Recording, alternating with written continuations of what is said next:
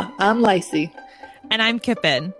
We're two friends who love to get lost inside a great story. And we're welcoming you to our own little book club. This is One Page More, a podcast.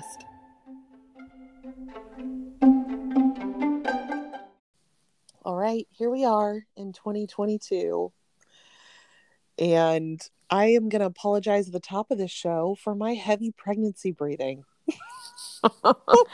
Yes, Kippen is. There's no way before this episode, like the next episode gets released, you won't have had the baby. Surely. Knock on wood, baby. Because I'm at the point where, like, by the end of the night, it feels like my belly's going to split open like a ripe melon. Like, there's horrible sounding and it feels horrible. So it's the right simile there. Those last like 2 weeks, I remember just like crawling into the bed with like tears running down my face. I'm like, I can't do this anymore. Life is hard. Oh, I got like crazy nesting energy yesterday, but then today my back hurt all day. So I was like, from the crazy nesting energy that you like clean out your whole garage. Yeah, yeah. I did clean out my garage, but then like everything else was kind of half done. So today I had to live with my mistakes. But that's okay. Tomorrow's another day. I doubt the baby will be here tonight or tomorrow. I was actually just talking to my friend about how I have such a mental block around packing my hospital bag. Like, I hate packing a hospital bag. Really? See, I was so like, to me, I'm like, that's like an exciting thing. I'm like, thank goodness it's almost go time. Ugh. Like, I specifically remember I was like, I gathered up like $20 in dollar bills and coins because like the first time when Tad and Lucille were born, my oldest, like, you know, I had no money and like you couldn't use the little machines, whatever. So oh this my time, goodness. I was like, we will You're not starve. We will have good food like from the dang vending machine. And of course we get there and it's like you swipe your card and Graham's like, oh, this is all the updated. And I was like, well, we've got $20 in change. You know what's depressing to me is that I always like visualize whatever meal I'm gonna have right after I have the baby, like while I'm in labor. And because of COVID, I don't like Jared can't leave. So I'm like, can I even DoorDash or am I gonna have to settle for some crap hospital food? Is there anything at the hospital? We actually had a Panera. It was the only restaurant, but I was like, actually, yes, let's have Panera. In the hospital? Yes. Well, it was attached to the hospital, so it wasn't considered leaving the hospital because, Graham couldn't leave. So he just, like, went down to a different wing, got the food, and then came back. No, there's, like, a janky, we sell Starbucks coffee, not a Starbucks. Right. And then there's, like, the cafeteria. So I wasn't real impressed with the food last time. But it's surrounded by like awesome stuff. There's literally like a Carrabba's 2 seconds from the hospital, and I'm like, it's too bad you're not delivered at the hospital that I delivered at, because I'm not kidding. That hospital, I for years have trash talked hospital food, but I was there for 5 freaking days, and they had like it was literally like a 7 or 8 page menu, like.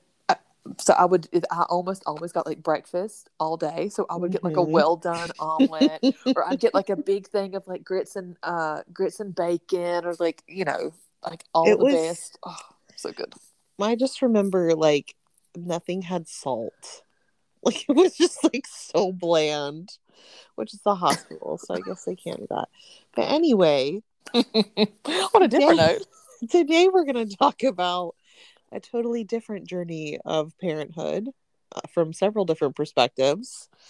We read Ask Again Yes by Beth Keane. At first, when I started this book, I was like, what have I done? Like, what have we done?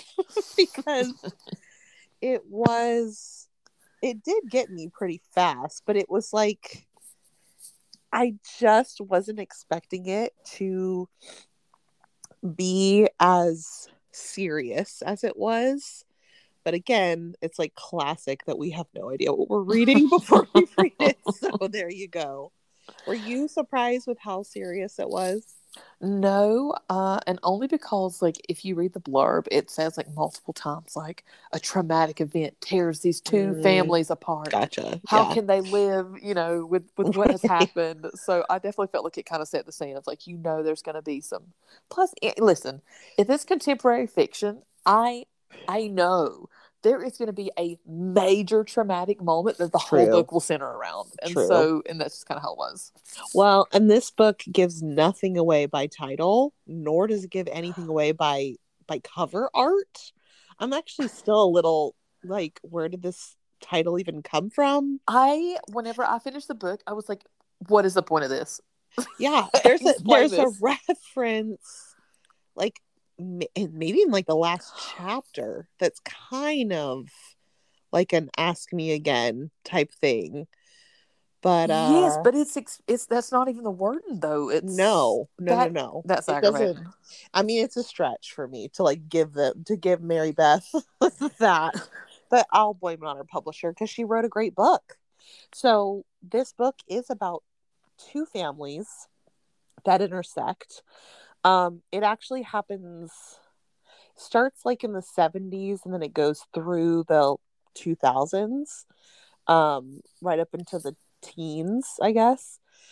And it's basically about this family, and one of them is like fairly functioning. The other one is more dysfunctional with like a person that has mental illness as part of the family. And their children, a boy and a girl, are grow up and are best friends. And then this very traumatic event happens and it affects the rest of their lives. I mean, I think to talk to give more than that was probably too spoilery. Yes, I agree. The book, it kind of centers at different times around the six characters, but it really focuses on three of them. And you get to know them all very intimately. Mm-hmm. I did not expect this book to be as phenomenal as I truly felt that it was. I was Yeah. I was honestly astonished by how much I loved this book.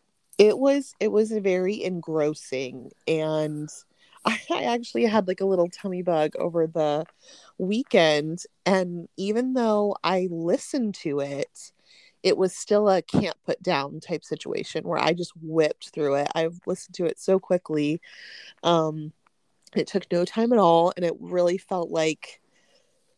felt just like the best movie. It felt like I was watching an Oscar worthy movie. I completely agree. There was like we very briefly text about this, and you're like, there's not really anything special about this book, and you're right. There's Hmm. not, other than it was it masterfully written? I don't know, but it truly did suck me down the daggum rabbit hole. Last night I got in the bed. It was 10 o'clock, and I was like, okay, I'm gonna go to bed early, and I got to think about this dang book. I started listening to that book, and for over 2 hours, I was cleaning up my bedroom and listening to the book and just thinking like how I wanted to finish it. I had like 3 hours to go, and I was like, okay, I've got to go to bed. But it was just that good, where I was like, oh, like I really want to know what's fixing to happen to these characters. Like, how has this big event affected the future of these two families? Yeah. I think it's like very plainly written. Like it's very straightforward, but it's still, I don't know, it just has a great tone, like a tonality. The way people talk to each other is very natural. Everyone is pretty interesting. Like she has some really strong characters in here where you immediately identify with them, and even though they do grow and change, it's like they stay pretty true to themselves. And there is a lot of trauma and drama in this story, but it's stuff that is relatable in one way or another. I mean, the big event probably won't be to most people, but I personally felt very affected by most of the stuff that happens in this book, where I could relate in some way. So that Yeah, it's like it's not special, but maybe that's what makes it special, is that people can really see themselves and like real families in it. Yeah, definitely. There's a lot of she has a lot of layers, a lot of depth, a lot of like just different people approaching one thing that happens, and like there are different Mhm. responses to it, and yeah, just very well done. So for me, I'm giving this a solid 5 stars. And I kind of keep thinking about the fact that this book, like, yes, it's heavy, there's stuff going on, but it also was just very like, I don't know, I was really kind of like surprised, like the lack of sex and even like cursing, and Mhm. like it felt very clean to me, which is something that I feel like I very rarely feel whenever I'm reading like a contemporary fiction book. Am I Well, crazy? Did you agree? no, it was a unicorn in that even though there was some swearing or like allusions to sex or whatever, it was like clean while being very adult. Right. That's what I mean. It was like a light hand, not like an unbelievable, like everyone's chaste and celibate or whatever, but like a very believable way of going about it. That I Oh was like, yeah. okay, She didn't need to lean in to sex, drugs, and rock and roll to make this interesting. definitely. And a lot of people do use that as like shock value or Right. whatever it Trying to is. draw in their Spice it up. people. Okay, what is your rating? So I went ahead and dropped mine. So maybe I Oh, should. 5 stars for sure. I loved it. Nice. And for should you read it, should you listen to it? We both listened to it. I love the narrator. What did you think? I thought the narrator was great. Several of the characters in this book are Irish, and she had a little bit of a brogue without being ridiculous. Right. um, Understandable. I feel like sometimes you get a narrator that like lays it on so thick that yes. it's like, what are you saying? And I really liked her voices for Peter and for oh my Francis. gosh, for Francis and for yeah, I just really liked her male voices. I thought she did a good job with that. And Oh, that's kind of George. hard sometimes. Do you mean Yeah. my beloved George? Yes. I love him. Totally. I love George too. But yeah, I would definitely listen to it. There was a point, probably 40% in, where I was like, I would ravage this book if I had it in my hands. I would finish it so fast. But on the other hand, it was very pleasant to listen to her and play Woody Puzzle and just relax in my bed. Definitely. I actually was gonna check it out. I was like, okay, I can read this faster than I can listen to this. And there was Yeah. only one copy, and Yeah. it was like there was like 5 holes on it. So I was like, oh, I'll endure. Okay, are we ready to jump to spoilers? Have we accomplished Let's everything? let's do it. Um, the book opens and you learn about Francis, who is an Irish immigrant, and his partner, um, who is marrying an Irish girl, he mentions. And he decides he's going to be a cop after coming here and like working in a bar or whatever. And then very quickly after that, you see him get married to Lena and they leave New York City and they move to the burbs. And they're still like close to New York City because he's still a cop there. But yeah, they just kind of move out of the city. And Lena is actually the first person that struck me, but I feel like at the top of the book is where you get the most of her character. And there's a lot of development that happens right there, but I do miss her throughout the story. I wish there was just a little bit more of Lena. I completely agree. The author really set it up as like, Lena had like she lives with her mama and her daddy, and like they're all very involved, and her sisters, and then she's like basically rushed away, and then she's like, oh, I don't really know this man all that well, and now we're gonna live Right. in this like totally random place, and now I'm pregnant, and I really want a friend, and yeah, I felt like the ball was a bit dropped. Like I get it, she wanted to focus on the Mm-hmm. the younger characters, but I agree with you where I was like, man, like I would have loved another chapter about Lena and her really like, okay, I've lived here for 10 years. I still don't really have a lot of close Right, friends. right. Like more of her challenges. even maybe just a few paragraphs at the midpoint and then at the end that are more like starkly her perspective, I would have liked, because you do get Frances later on. Um, and I don't know, it just like I guess Lena is kind of like what you see is what you get. I really related to Lena. She's very like a brassy broad. She loves really hard and deeply. I liked that there was this moment when she's like a young mom and she's kind of like fantasizing about like running away from her life. And her mom is like, oh, don't worry. I thought about like leaving you with a neighbor all the time and then just like running and never going back. And she just starts laughing really hard because she's so shocked. And then she starts sobbing. And I was like, yeah, that's like new motherhood for sure. That's the feeling of being overwhelmed. Yes, yes. And she has 3 little girls very quickly. I mean, within like 5 or 6 years, she has these 3 little girls. And eventually she gets what she thinks is her dream come true when Francis's former partner and his Irish wife move in next door, Anne. And it killed me how Lena was so kind to her and so excited, and I just like saw my own like overzealous self being like, yes, my new best friend just moved next door, this is awesome, like we're gonna be BFF, I'm pretty sure she's pregnant, da da da da, and then it just like falling so beyond flat.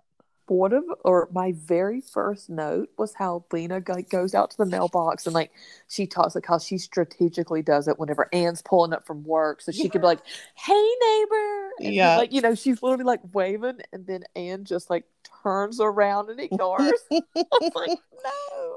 And that's the thing, is Lena's not even like a busybody. She's like genuinely so friendly and kind.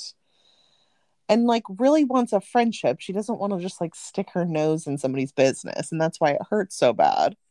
Oh, for sure. Here is one of the things, like one of my first, not even qualms, but more of like why, where the book kind of starts off and it's like, okay, they're partners, but Frances doesn't really even like Brian, his partner. Brian is kind of like super braggy, just not really like his kind of person, but yet he's like, hey dude, there's a house next to me open. He also talks about like how he gets these like weird vibes from Anne. He kind of gathers that maybe she's like, I think at one point he says like she's not all there in the head or something like to that effect of like, okay, she's clearly different from me and you, Lena. And so I was like, sir, what made you think these are like your you know what I mean, like dream neighbors? Like what? I just was like, I don't get this.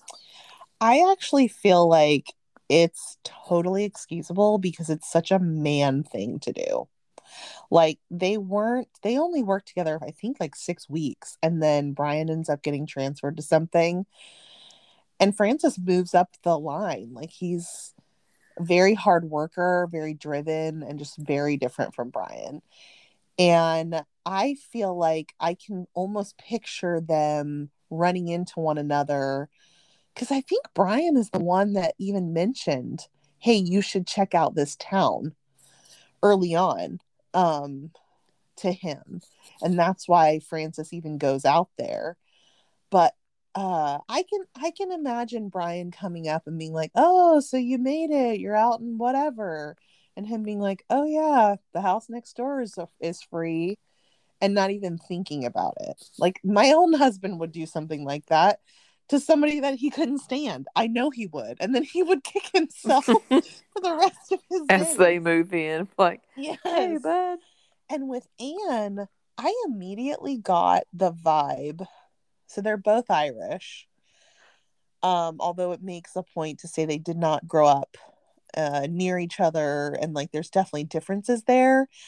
I got the vibe that he never really met her, but that from what Brian told him in his limited scope, and then what he knows just about his own culture, that kind of informed him. I don't think he had any idea how crazy she was or would become. Right. I guess that's true. I just was kind of like, I think this is such a weird thing.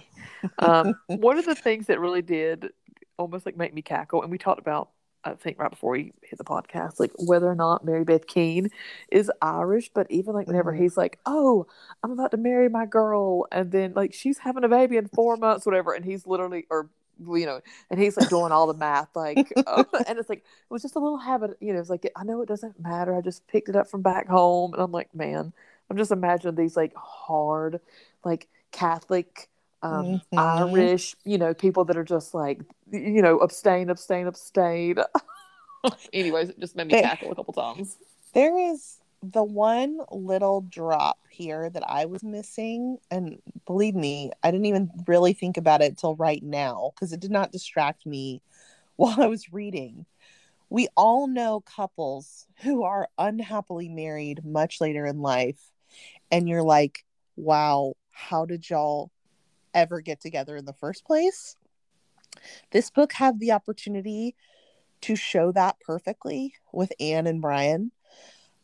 There's very little information on why, besides the fact that she got pregnant, why they were attracted to each other in the first place. Because Anne is a really hard character. She does have mental illness, and we'll get there.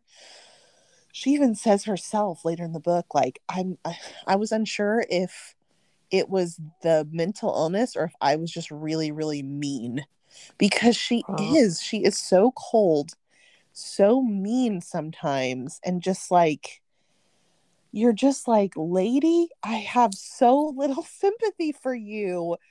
I mean, we read Sorrow and Bliss, and the main character Martha there has some pretty serious mental illness. She's also funny and smart and, I don't know, dedicated to her sister. And Anne is just ice cold. Yes, but if you'll remember, the book said literally like it's 6, 7 different points, and it's like I was thinking like supermodel gorgeous. Like Okay, everybody, all of that's Peter's true. friends growing up are like, wow, like she's so pretty. Everybody at the grocery Mm-hmm. store, and there's also it talks about I want to call this guy Stan. The last name Stan Hope is I know. so obnoxious to me as a reader, especially listening Stanhope. on audiobook. I'm like, I give him a regular last name, honey. Yeah. I cannot deal with this 2 syllable nonsense. But anyways, but it talks about like Brian being handsome. So I just was thinking pretty much what happened is like the two of them are Yeah. very attractive. They got pregnant very early. Mm-hmm. They wanted to do the right thing and get married, and then they were stuck whenever he kind Yeah. of realized like, okay, she's actually like, has a lot of problems, but he was already in the situation. And then she gets Well, pregnant, like, yeah. so that's what I kind of thought. And then at the beginning, I mean, she is very high functioning because she moved here from Ireland by herself. She's a nurse. Keeps She her job. works. Yeah. And she works even after she has the baby, she works. So it's not like she's right away, stuck in bed all day long, doing nothing. So, yeah, you're probably right. She's the red hair and the long neck and yeah, yeah, Listen, the Irish, you the Irish you accent. know there is something so sexy about like an accent. Uh, Like it makes no freaking sense. There was a guy that moved to oh my gosh, can't believe this, to my community 2-year college. Somehow he got like some, I have no idea how. He was like 23 years old, but he got like a scholarship. He was directly from Scotland, and whenever I tell you that man was I thought the hottest thing on this earth. We had a class together, and my teacher was like the soccer coach, and he was like obsessed with him, and he would call on him all the time, and I loved to just like listen to this man speak. Like he was already handsome, and like he couldn't have been that good at soccer because he's going to a 2-year community college, but you know what I mean? He was okay. But that on top of that accent, I was just like the, obsessed with this man. the king of South Georgia. Listen, I remember he liked one of my Facebook pictures one time, and I thought I was going to like die, like sheer joy. Oh, Anyway, man. Interesting. So Jamie Fraser wasn't the first Scott you loved. listen, I'm not kidding. A man with an accent can draw me right on in. But anyways, So, okay. So Lena and Francis have 3 children. They have 3 little girls. And then Anne and Brian, they have a stillborn son. And then a few years later, they have Peter, who is their will then be their only child. And And it's the Peter, same age as their third yeah, daughter. right. So Peter and Kate are the same age, and it does a jump to where they're like in maybe the eighth grade, I think. I think maybe it starts off younger, second grade, but it's like Yeah, a quick blip and then it jumps up to. right. She does a good job pretty much showcasing that they were very close and that they played outside a lot, even though Lena could never win them over. And did let Peter play with them. So anyway, they have this very close knit friendship. I loved when they were like talking about how they always rode the bus together and they sat in the same row. And when they were little, like in the first grade, they would compare their hand sizes and like how they had grown out of that now. But it was just like just so sweet. Just like a lot of Very, sweetness in that. very little kiddish, also. Yeah, totally. And so as you're learning about Kate and Peter's little relationship, and Kate is very brash, I guess. I mean, she's a lot like her mom, probably. She's a really strong personality. She knows what she wants. She's also her dad's favorite, probably because of that like sass. It's like the same thing that he loves in his wife. Um, she is close to her sisters, but not like friendly with her sisters, which I always find interesting, just like familial relationships, especially because I have 3 girls going on 4 girls now. Um, Whereas Peter is obviously an only child, but he's also more mild, more sweet tempered, more I don't know, gentle. Yeah, one of the things we've talked about this a good bit with some of our characters, where just like Aduni from Girl with a Louding Voice and like Donis from Firekeeper's Daughter, he just had that like goodness in him. And Yeah. later, I really was like, oh, okay, like this was probably like a huge coping mechanism for this man, and like some of the hard and difficult things he went through as a child, just by having like a mama who was just like not totally stable and who would go through just like a lot of manic episodes and then would go into, like a period of like normalcy. But yeah, like he was definitely just like this goody two shoes type of child. It's like, oh, like he's the valedictorian. Like he's very studious, but he's also very kind and just like sweet, and like he would never get into trouble kind of thing. So yeah, he was definitely just like a little goody goody, but not in Yeah. an obnoxious way, in like an endearing kind of way. Oh yeah, nothing is sweeter than Peter. He's so sweet, and it just kills you that he really does do everything to be this people pleaser, especially to his mom, and like keep the peace, where he's like, if I'm perfect, then she can't not love me. That's how it came off to me. And he would always say, like, I know that she loves me. Like, I know that she does, even though she will say horrible things to him, like, I should have never had a child. It's the biggest regret of my life. Or you're just like, this is one thing that killed me. It starts going, her mental health basically is breaking down. And at some point, she has a full mental breakdown at a grocery store while he's waiting for her in the car. And it's like one of her big public meltdowns for the first time after having these bouts where she can't leave her bed for days on days. And he would say, like, oh, but then my mom would be back. Like, she would come down and like make dinner or something.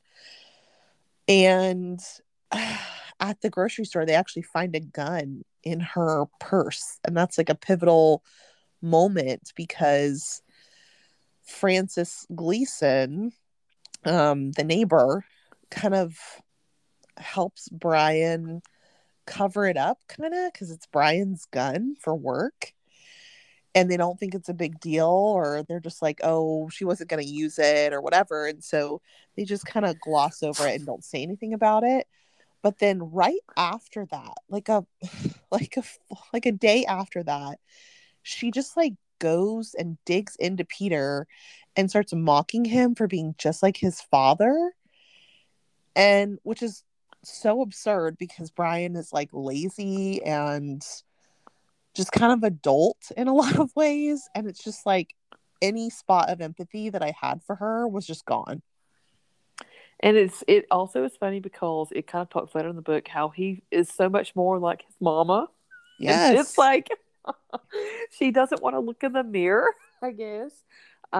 Yeah, so as she like as it gets to this point in the book, it kind of begins to like slowly like tell a couple like different little things about like what she has done. And like I really was I'm trying to remember if this was around the age where it talked about like the ship where like she crazy episode and spent like 600 and something dollars on like a I was just imagining like a ship that you kind of like put together, and then it's kind of like the kind that you would imagine somebody like putting it on display kind of thing.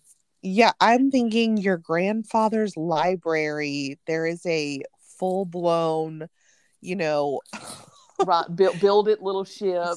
Spanish galleon. I think it's more like professional, like you'd see it almost in a museum, because yeah, it was like $600 and he didn't build it. It came fully built. Okay, so maybe that's what I misunderstood. Yeah. And then like, but of course, being a kid, it's like, oh, I wanna push this down the stream. It's like he would have been better off for her to spend $10, you know, at like a little like toy store or something. And so of course it gets a little messed up. His mom finds that he had like left it in like a He left it in the garage. Right, like what she considered to be an unsafe place, and then so to prove a point to him, she like destroys it. I was just like, that was like a very good way for her, like for the author to show to me that this woman is just like just how far gone she can be when she's in this situation, because she talks at the beginning like, oh, like don't tell your dad how expensive it was. Like, it was so much money. Like, this is an awesome thing for you and like for us to share together, but it was so expensive. And then it's just like, you know, within like a flash, that's like out the door. She's just like enraged. She's like, okay, well, you're gonna suffer, so here you go. Well, and there's so much manipulation that happens there too, like telling your, I don't know, 13-year-old, 12-year-old son, like, this is a secret. This costs $600. You know, like, I can tell that you are a good boy and that you have great taste because you like this ship so much. Like, it's just, and Peter just wants to please. Like, he wants her to, even says like it's boring, like it's a boring gift, but then this man is the classic, to me, top 9 on the Enneagram, where I'm like, sir, he will bite his tongue, and like, you know, like he might think like, oh wow, but at the end of the day, he's like, I will put on a front and I will pretend the best that I can to keep these people happy.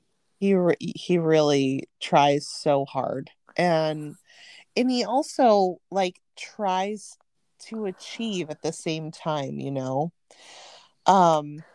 Anyway, I want to ask you, so it kind of talks a bit about his dad's relationship with him, or excuse me, his dad's relationship with his mom, as far as like, you know, he kind of like walks upstairs and whatever, but I felt like it didn't go into a lot of his dad's relationship with him, other than like, oh, like they went to a Mets game, and later that's like such a crucial point of the story.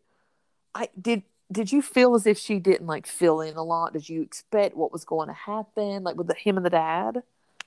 I don't know. I feel like Brian always seemed so passive that it didn't super surprise me. Like, there's just a certain breed of man who lets this stuff go on in his house, you know what I mean, and lets his child be treated a certain way, and kind of just he's almost the same, that kind of 9-ish personality, but like in the negative way, where it's like, I'm just going to disassociate myself so much that I'm not, like, he's going to lean into the sloth portion of that, you know what I mean. It's like, I'm going to just not rock the boat and whatever, leave him alone. And so the bare minimum that I will pour into my child will have to be enough. So sad. It really is. I'm trying to think. I guess so this our big incident. Yeah. So what did you think the big incident was going to be? Did you have any speculations before? Not that it was going to be that.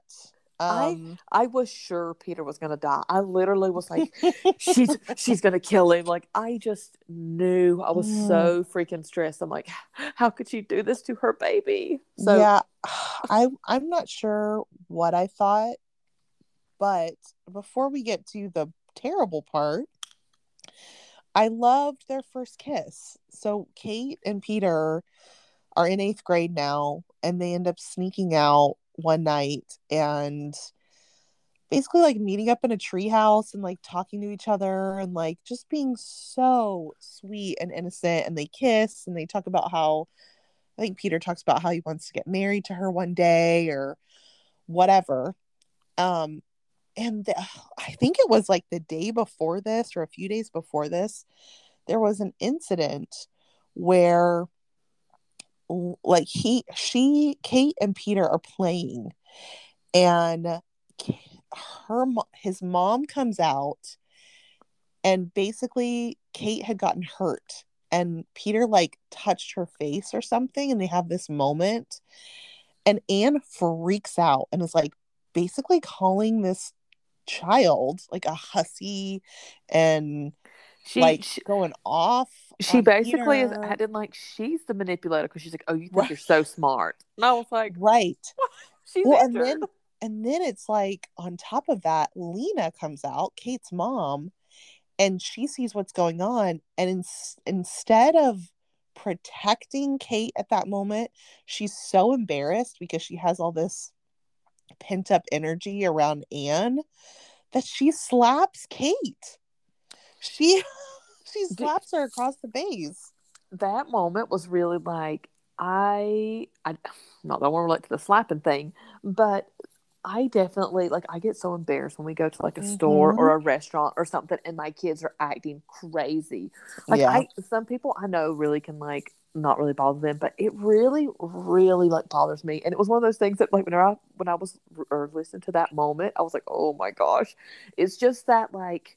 Just like you said, like that deep shame, and then like you just react in like such a like poor way. I was like, oh my gosh.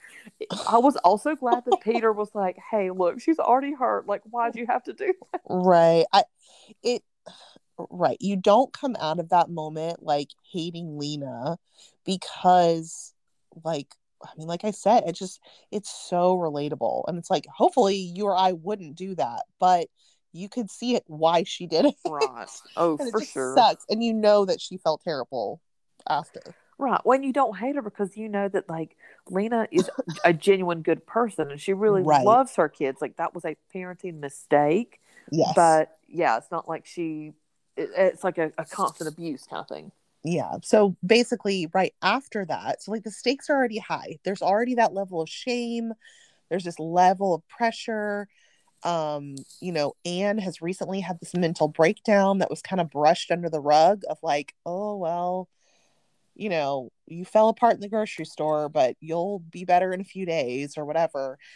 And Lena catches Kate sneaking back in the house after they met up, and she is very upset and literally like marches over to the other house because she sees Peter.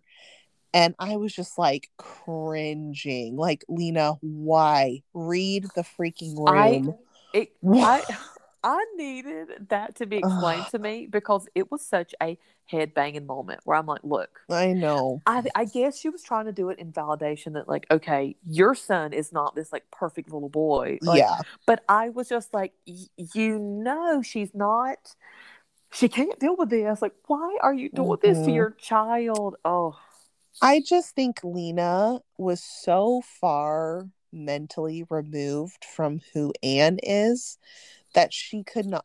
I don't even think she could have imagined that Peter would have been like physically punished, for example. Does that make sense? Like, I don't think she would have done that knowing that Peter would have faced harm in a very serious way. I think she basically, yeah, wanted to be like, listen, I am a good mother, and you're like, Right. look, shoes on the different I've got an foot. eye on my child. Meanwhile, Yes. yours is sneaking out and you don't even have a clue. Right. Right. Oh, but anyways, yeah. So a domestic dispute happens. Poor old Anne finds the dadgum loaded gun of Ugh. Brian's again. The way that also it kind of like Peter's like almost a bit nonchalant about the whole Mm-hmm. thing. I was like, this is a child that's seen a lot. If you're just Right. Well, and later, I mean, he keeps it really cool, but when he finally, as an adult, lays out that night, he mentions that after his mom was caught with a gun, his dad started to hide it. But then he got sloppy, right? And then, even more insidious, you get like a glimpse from Anne later where she's like, I always knew where that gun was. And I would like laugh to myself. I would laugh to myself that he thought he was hiding it. And I was like, oh, evil, evil. But anyway, basically Brian and Anne get all into it, and Brian just leaves. He just goes upstairs and leaves, and he leaves her with the gun though, right? And no, he doesn't have the gun at that point. Peter says much later as an adult that they're fighting, that Peter, or what's his face, Brian bails. He goes upstairs, leaving Peter alone with Anne. And Anne immediately gets a chair, drags it over to where she knows the highest cabinet is where the gun is, and that's when he leaves. So he never actually sees her with the gun, but he knows that's where it is, and he knows what she's gonna do. And he even says he felt like Brian was setting it up because he would rather Anne just like kill herself. Right, than have to deal Yeah. with. Seriously, like, why don't you just end it, because I'm done and I'm not going to do anything about it. And so Peter marches over to the Gleason's house and is like, I need to use your phone. Calmly calls 911 and is like, my mom has a gun, you need to come. And poor old Francis with his like do good attitude. Seriously. I get it, but at the same time I was like, sir, do you really want to be involved with your neighbors? Like, you know what I mean? Like, from a professional standpoint, like, like that of mixing professional and like pleasure, like whatever. I was just kind of like, sir, step back some. But he can't. I know. I feel like I feel torn there, because I could see myself wanting to be the Francis in that scenario, where he had helped her like a few days before and like carried her in her house when she was zonked out, and like I he really was trying to do like the stand up guy thing.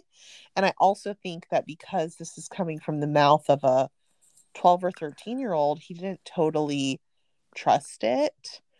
He's like, I even think he said like, oh, you must be overreacting, or in his mind he's like, I don't know that he actually saw anything like that.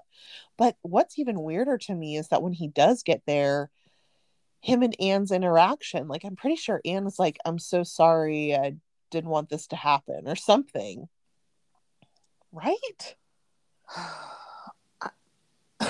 like, I don't know that at that point there was so much going on. I don't even know. Like, I was listening to it so fast.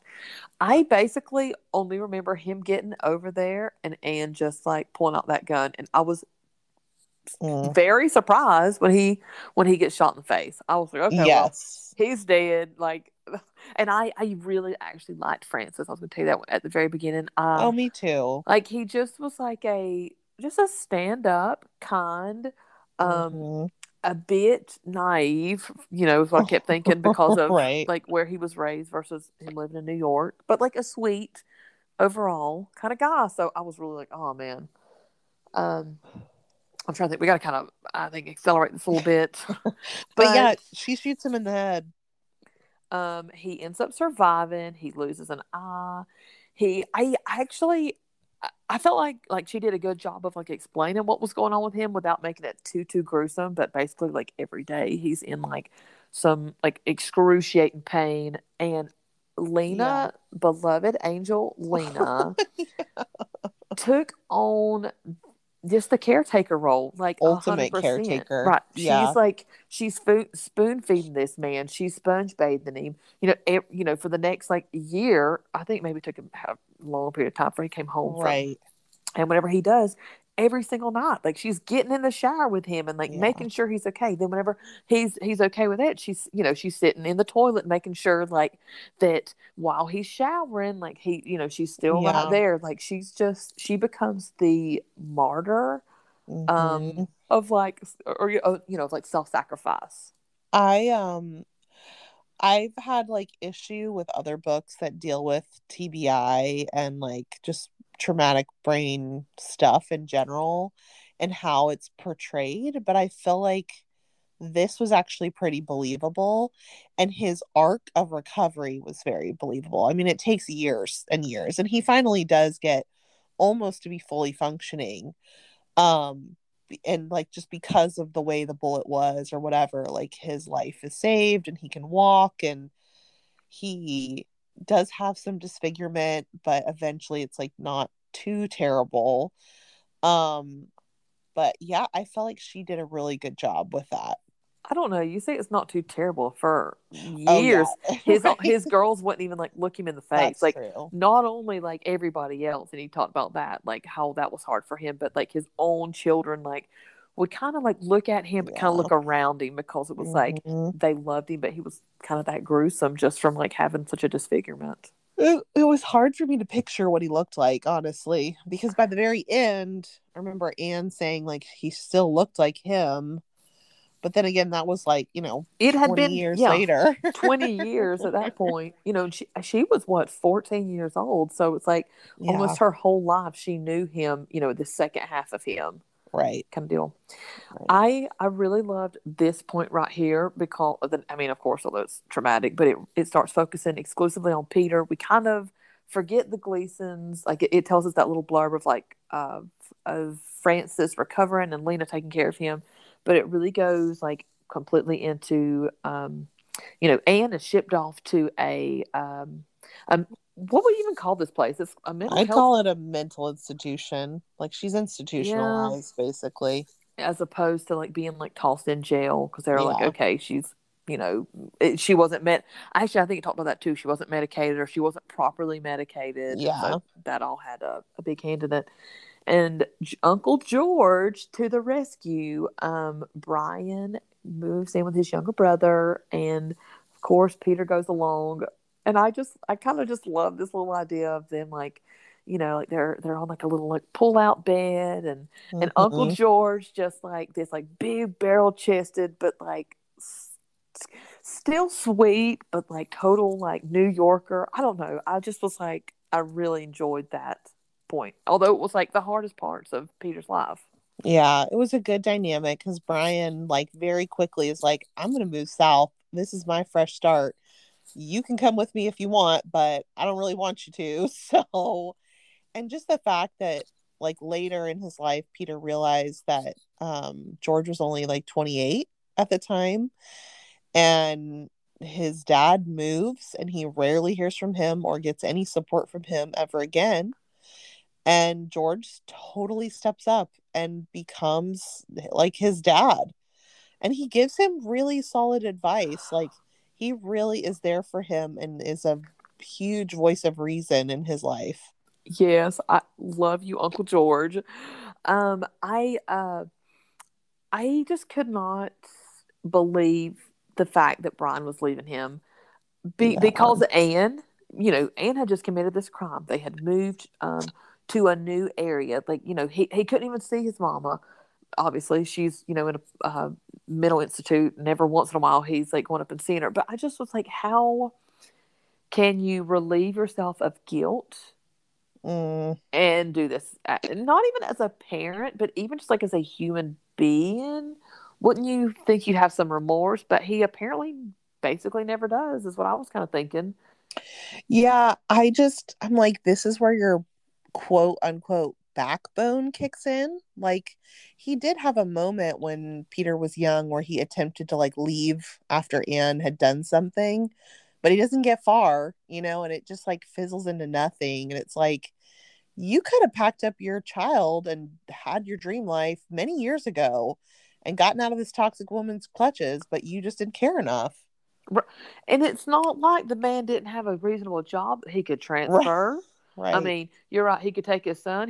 Peter talks about as a little kid. Yeah. They're getting like pamphlets and brochures, and his dad's talking about playing golf and whatnot down south. Yeah. So it was definitely hard to read. But in the meantime, Peter starts excelling. He is like a star. Was it cross country or track star? Yeah, he's a runner. And gets into this like really great Catholic all boys school. Like he really misses Kate and everything, but he's still kind of got the friends, but they're not like close friends. But on paper, he looks like he's doing great. Yeah, Peter definitely closes himself off. It makes me really sad that he's never quite brave enough to reach out to Kate. Like, I get it.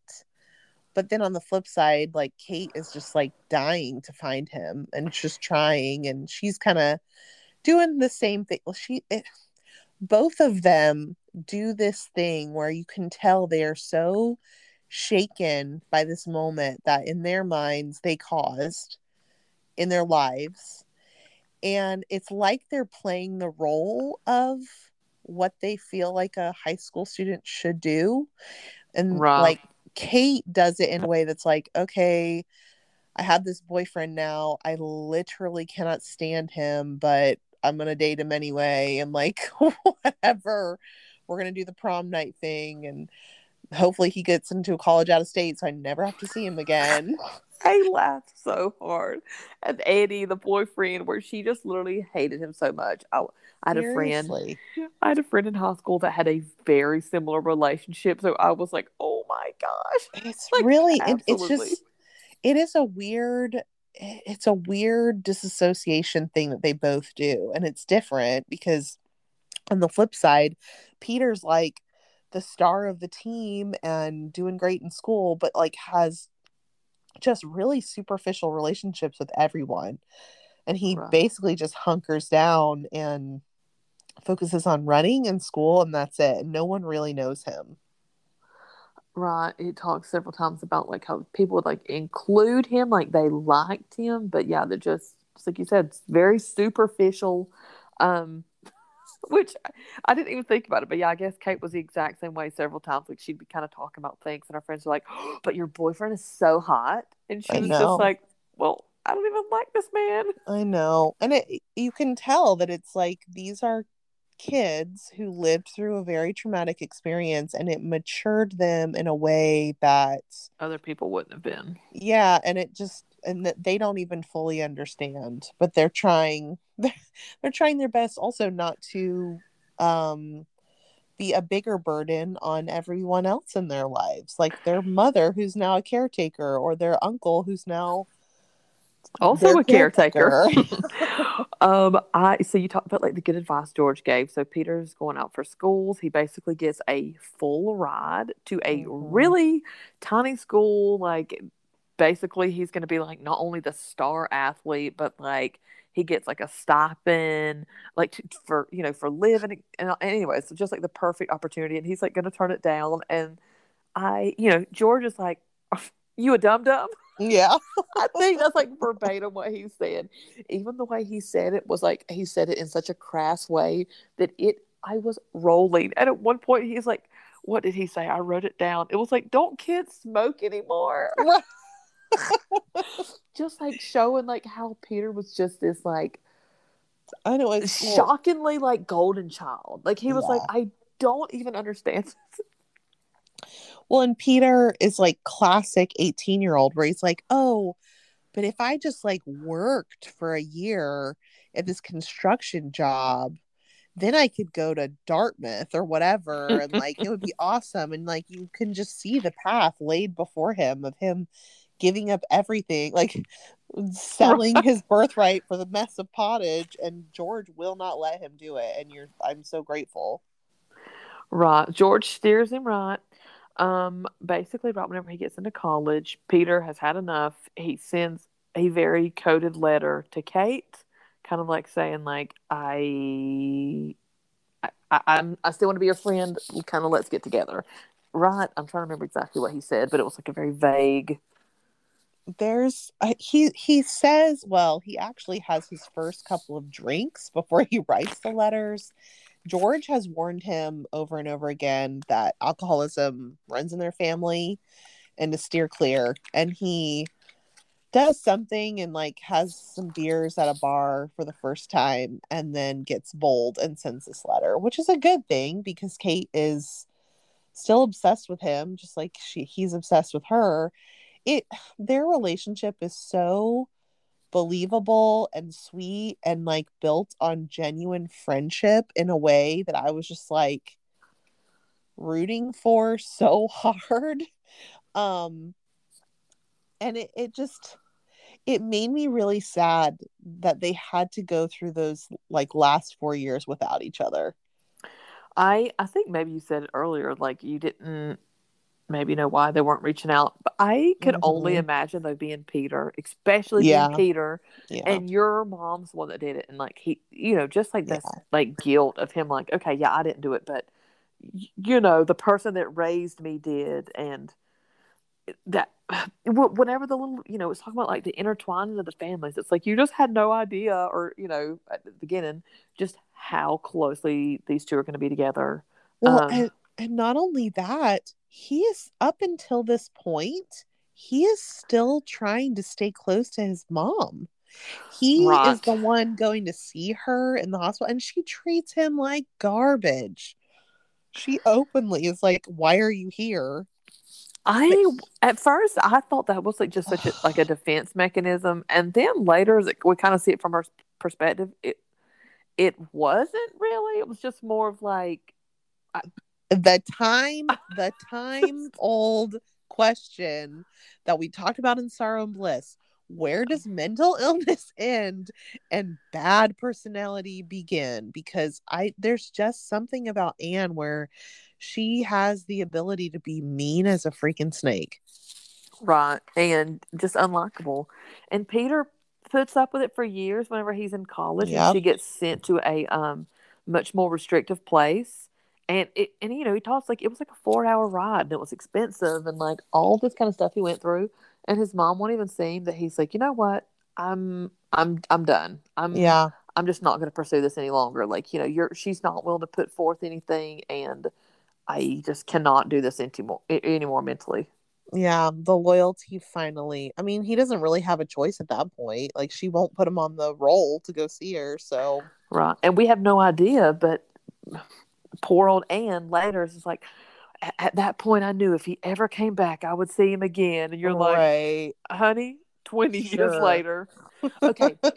Also, so right around this point is where it goes a little bit into Francis, and it starts talking about like Francis and Lena, and like, not that he's resentful of Lena, but she's got to a point where it's like, I think maybe it's around 4 years later, 4 or 5 years, and she's really babying him to the point that it is emasculating him, and he can't hardly stand it, where he's like, okay, you know what? I did go through something terrible. I was in a bad place physically, but now I'm doing better, and I don't want to be treated like this. Mm-hmm. And the second that it mentioned they hadn't had sex, I was like, I know what is happening. I can see it written on the wall. Yeah, that was hard for me to read about. It was believable that they would, one, have a sexless marriage, and two, that he would eventually have an affair with someone that Kate was like, it's like a friend of a mom of her friend or something.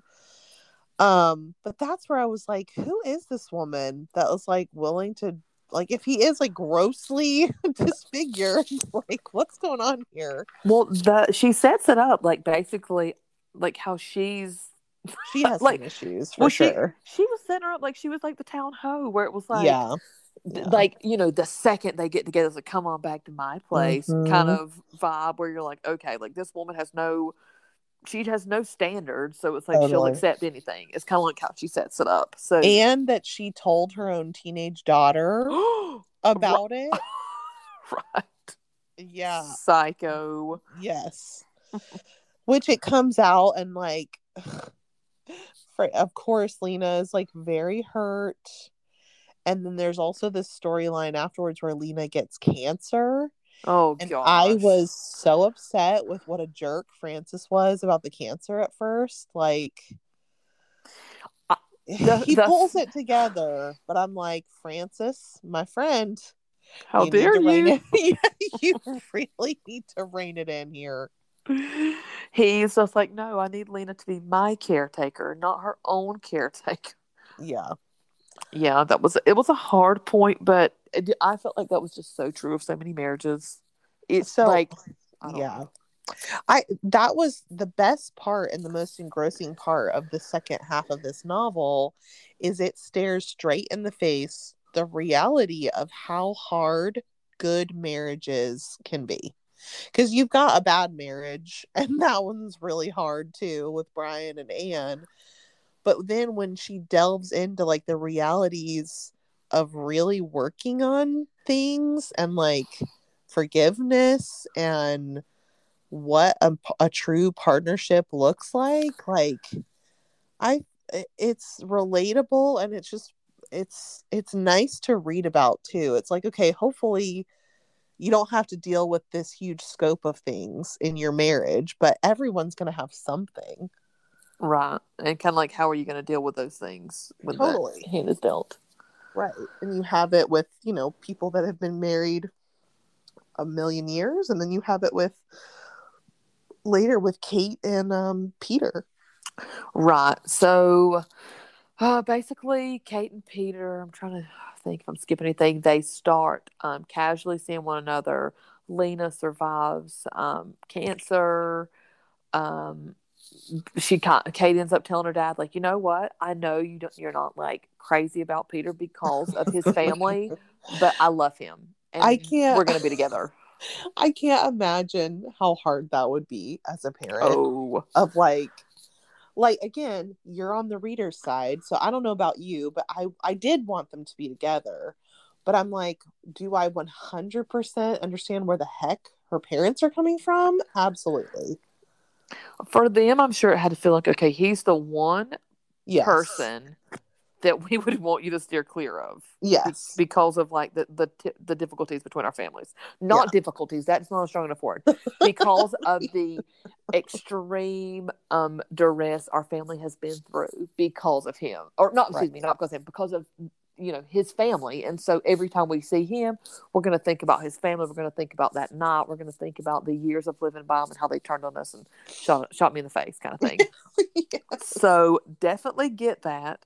But yeah, I also was like, but Kate and Peter love one another, and they always have, and they deserve one another. I know. Well, and then you get this weird voyeuristic view from Anne, because eventually she gets out of the loony bin with thanks to a very dedicated doctor and whatever else. And when she's released and goes back into the real world, she hires a private detective and finds Peter. And then over the course of probably 10 years, every couple of months, she just stalks her son. She never reaches out to him, but she'll find him and come and like park in front of his house and just watch. Or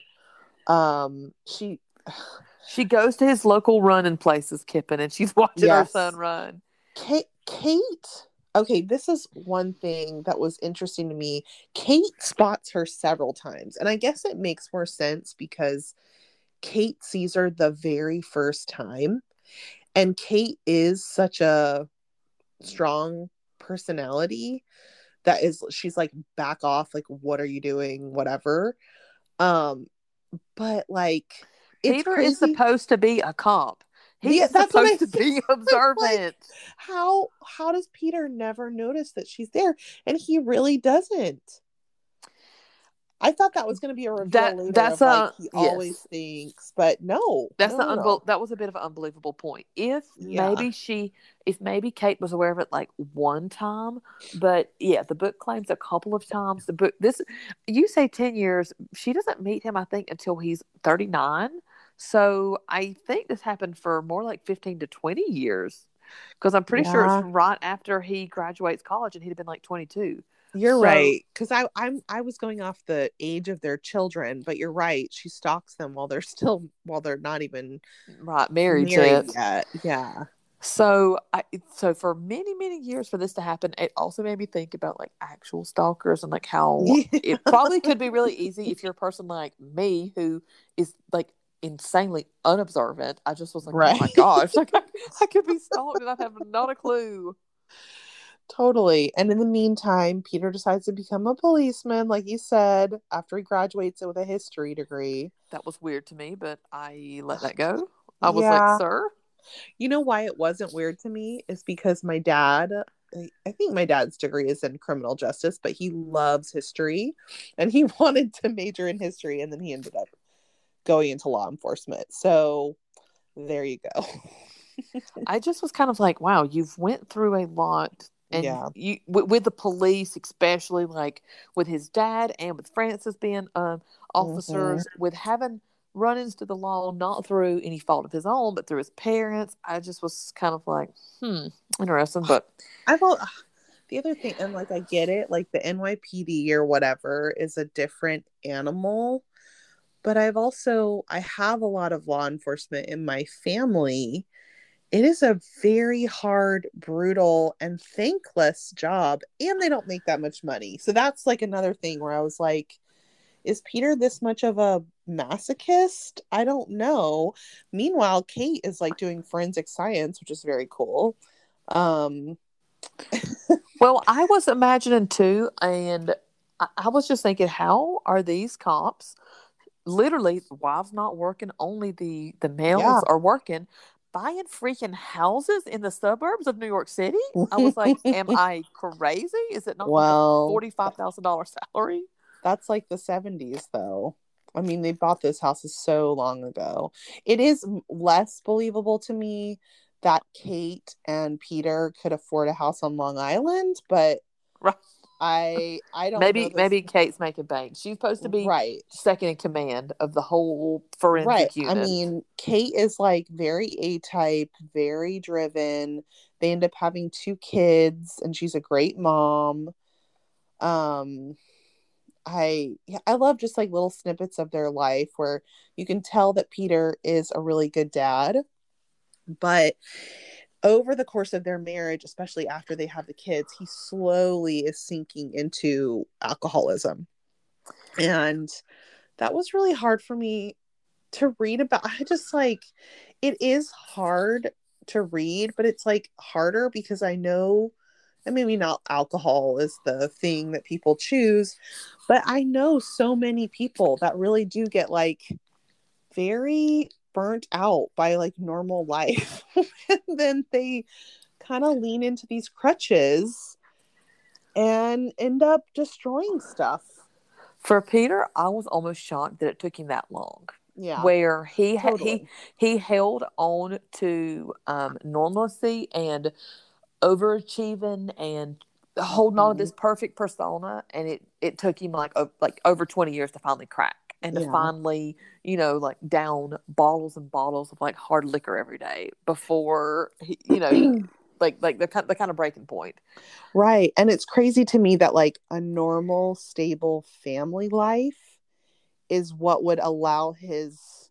It's almost Right. like he was finally not panicking all the time and not trying to be perfect and like He didn't have to could. put on the persona. He didn't have to put on the Right. show. He had the perfect job. He had the perfect family. He had the perfect Yeah. wife. He had the perfect house on Long Island. So Yeah. now he just, yeah, he could like let go. And then he started doing like, doing, or, abuse and alcohol and then like going to work and letting all, or Mhm. shooting off his gun on accident. Like the Right. stupidest. It's almost like when you're comfortable and then you have to really look at what is still bothering you. Like Right. and you're like, okay, everything's great. This is what I've always wanted, but I'm still like not happy. Or he says something like there's this difference in opinion where Kate, who comes from a very stable home, is like, this is all she ever wanted. This is like perfect life to her. Like, she loves her husband. She's got 2 kids. She has like a really enjoyable career. And then the same exact lifestyle is something that like Peter's like, isn't there more? Like, isn't Right. there, what's missing here? And then it's like, looking inside of himself, being like, wait, I guess it's me. Like, I'm the problem here. Right. He realizes he's been like filling his life with things and like achievements and trying to, and Yeah. it's like, okay, I'm at my the end. So I think, to be honest with you, my stress level over whether or not Kate and Peter would get a divorce was even higher than what the heck Anne was going to do to Francis Gleason. Like, I was so afraid that they were not going to make it. And I mean, I would have understood if the author had made that choice. But that was very stressful for me. I felt like she really kept you on tenterhooks there. She definitely did. But at the same time, I also felt like I didn't feel as broken up about it or even the thought of it, because I was like, you know what, Kate, you have done what you can do. Mm-hmm. He's got to get his own help. He's got to get. Totally. I mean, Kate was at some such an point, enabler for so yeah, long. You're right, and I will say one thing that I literally will say, I need an outside perspective here. The two of us do not drink alcohol. Mm-hmm. The social alcoholism within the book for a freaking alcoholic, I was like, how dare you go out to a restaurant and have a huge bottle of wine when your husband is supposedly trying to be Right. sober and is suffering from alcoholism, and a single drink can take this man back. I just was like, I need someone out there to explain to me where do you get to the point of like it's okay and acceptable, and there's Yeah. the Kate's abuse. pride level was a lot, like at the end, because you get I mean, I'm sure she does have friendships, but she still is pretty much all about her and Peter and their life. And she's close to her sisters, but she doesn't want to tell them jack crap about what's happening. And I am the kind of person where it's like, if something of this magnitude was going on, there's going to be at least one person that I would have to confide in. Right. Not only your therapist, but you need a person that every day you can talk to Yes, and yes. say, look at here, be my sounding board. Am I crazy? Well, and in reality, it's like a sister is perfect for that, because I don't know, there are certain people that I'm sure would not judge Peter in the way that she felt like that was going to judge him, He and her both were like, oh my gosh, it needs to be this big secret. And I was Right. kind of like, y'all, I mean, if you want to keep it a secret, okay, keep it a secret. But just like you said, people know what he's been through. Yes. People know that people in his family have dealt with alcoholism. It's not that big of a deal to just say, hey, right, there's an issue and I really don't want us to have a drink on Christmas Day. Like, I just was like, you're making this a bigger deal than what it is. Totally. Yeah, all that. There's a lot of pride there. And you know what? Francis Gleason was a very prideful man. So there you go. It's okay. Then you have this. So like eventually he gets, discharged from the police and he has to go to rehab and all this Anne stuff. is involved. Yes. The Anne thing.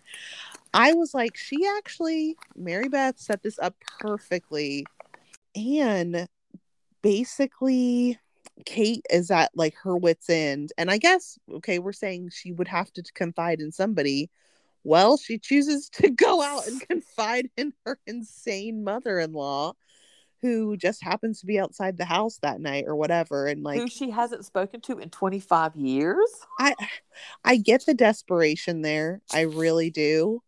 It's a little, I mean, she's really like grasping at straws here. And again, this is another book where I'm like, go to couples therapy. Make it an Y'all, anthem. Come on seriously, here. y'all of all people need to go to personal. Actually, Anne says that later. Anne and Francis are having a talk where they're like, Anne had been through therapy. Francis never sought out therapy for all the stuff that he's been through.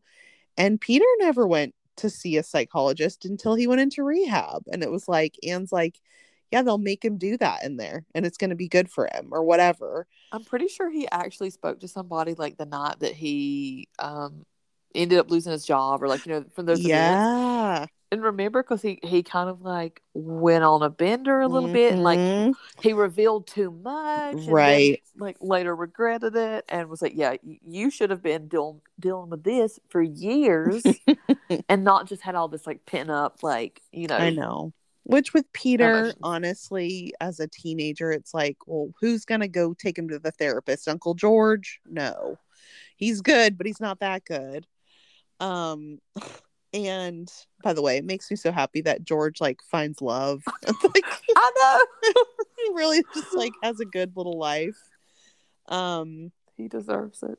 He does.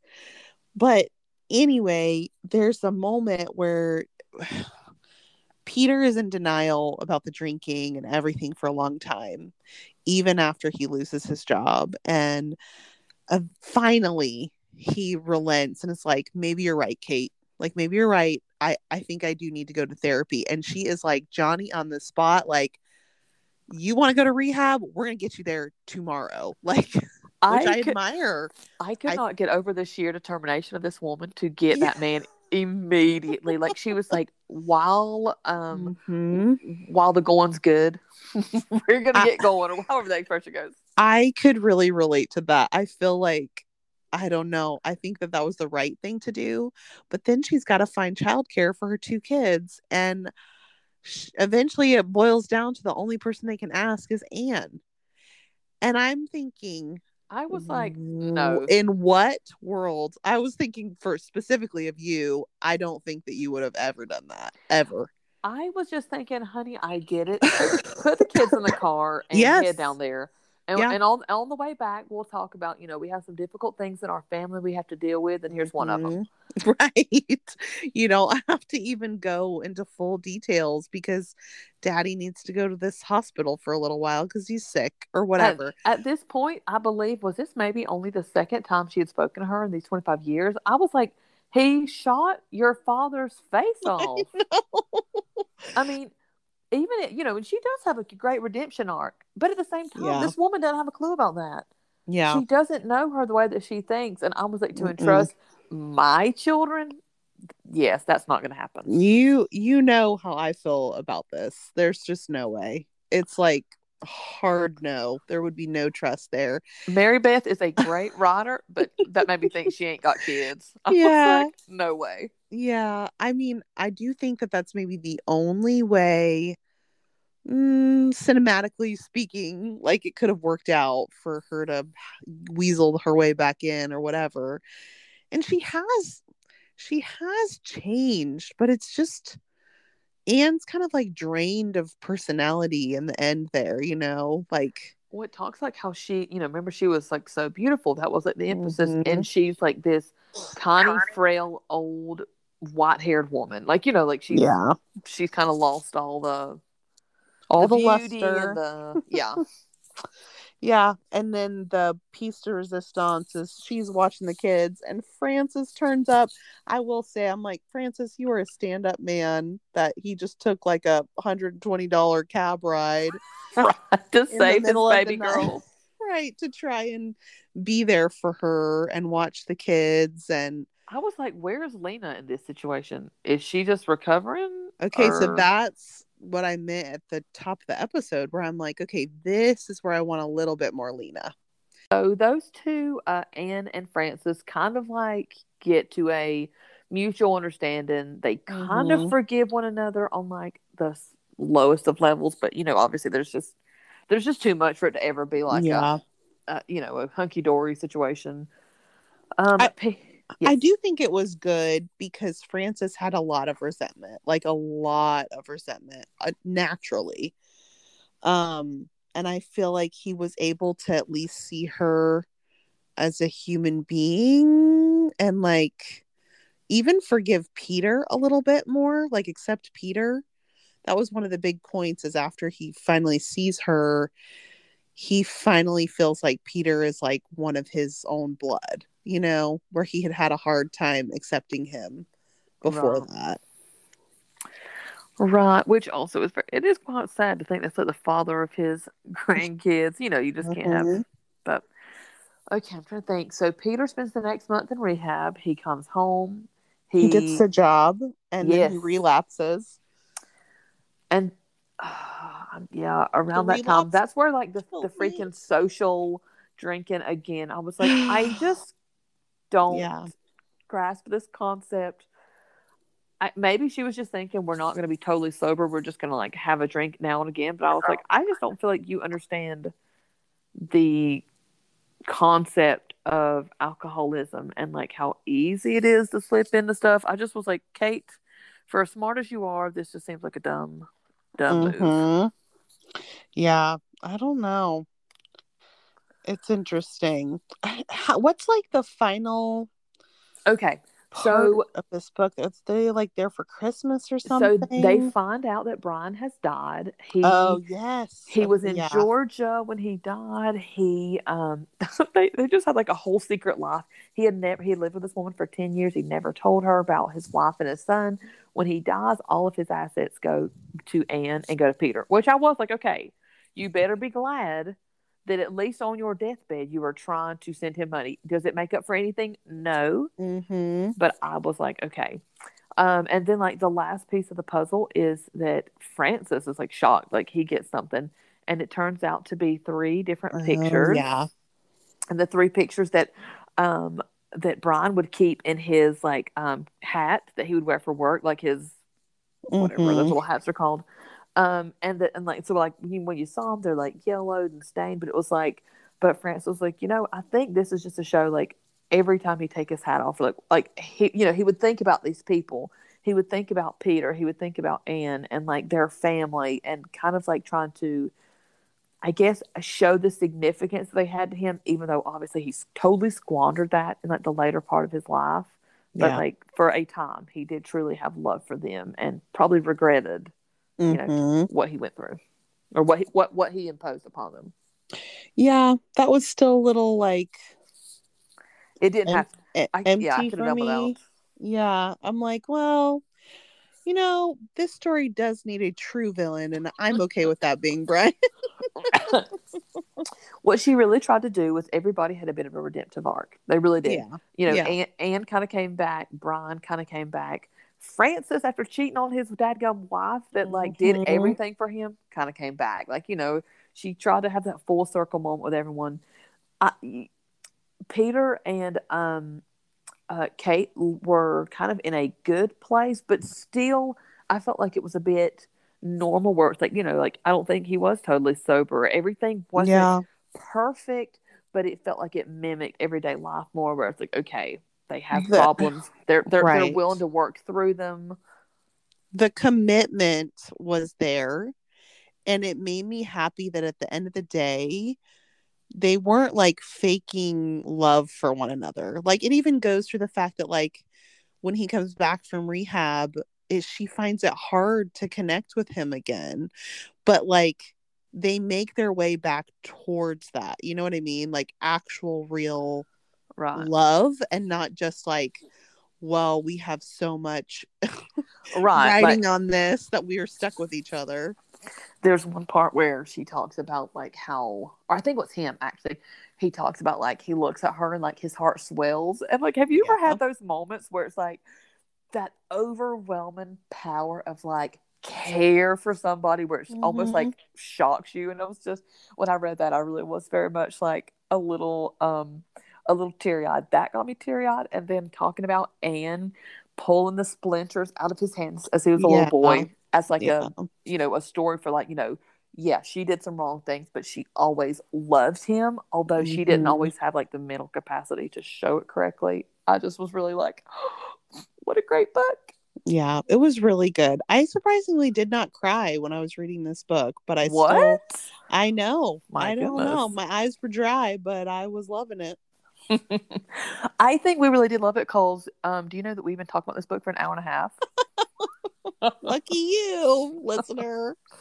But listen, we gave the entire rundown. So if Yeah. you don't want to read this book, you know everything about it. We just gave it to you. But you should read it because it was that good. But I think we got a lot of good things in store. Yeah. All right. Happy listening. Thank you. And if you want to give me a baby gift, please leave us a review. It really helps people find us, and we appreciate them so much, even if it's just a star review. We will take either. Also, anytime you ever want to chat about a book, hit us up in the DMs at One Page More Podcast on Instagram. Whoop, whoop. All right. See ya. Bye.